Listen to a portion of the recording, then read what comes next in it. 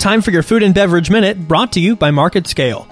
Well, it's a debate that's been going on now for quite some time, and now a new player is getting ready to join the discussion.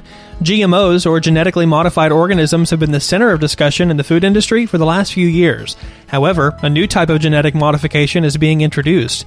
That new technology is called Clustered Regularly Interspaced Short Palindromic Repeats, or CRISPR for short.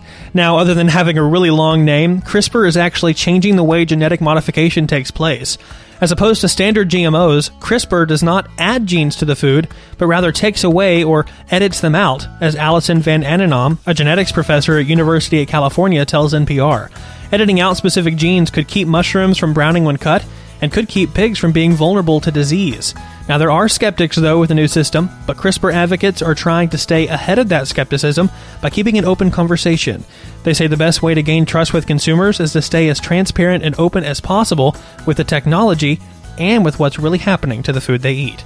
I'm Daniel Starks, and that's your Food and Beverage Minute.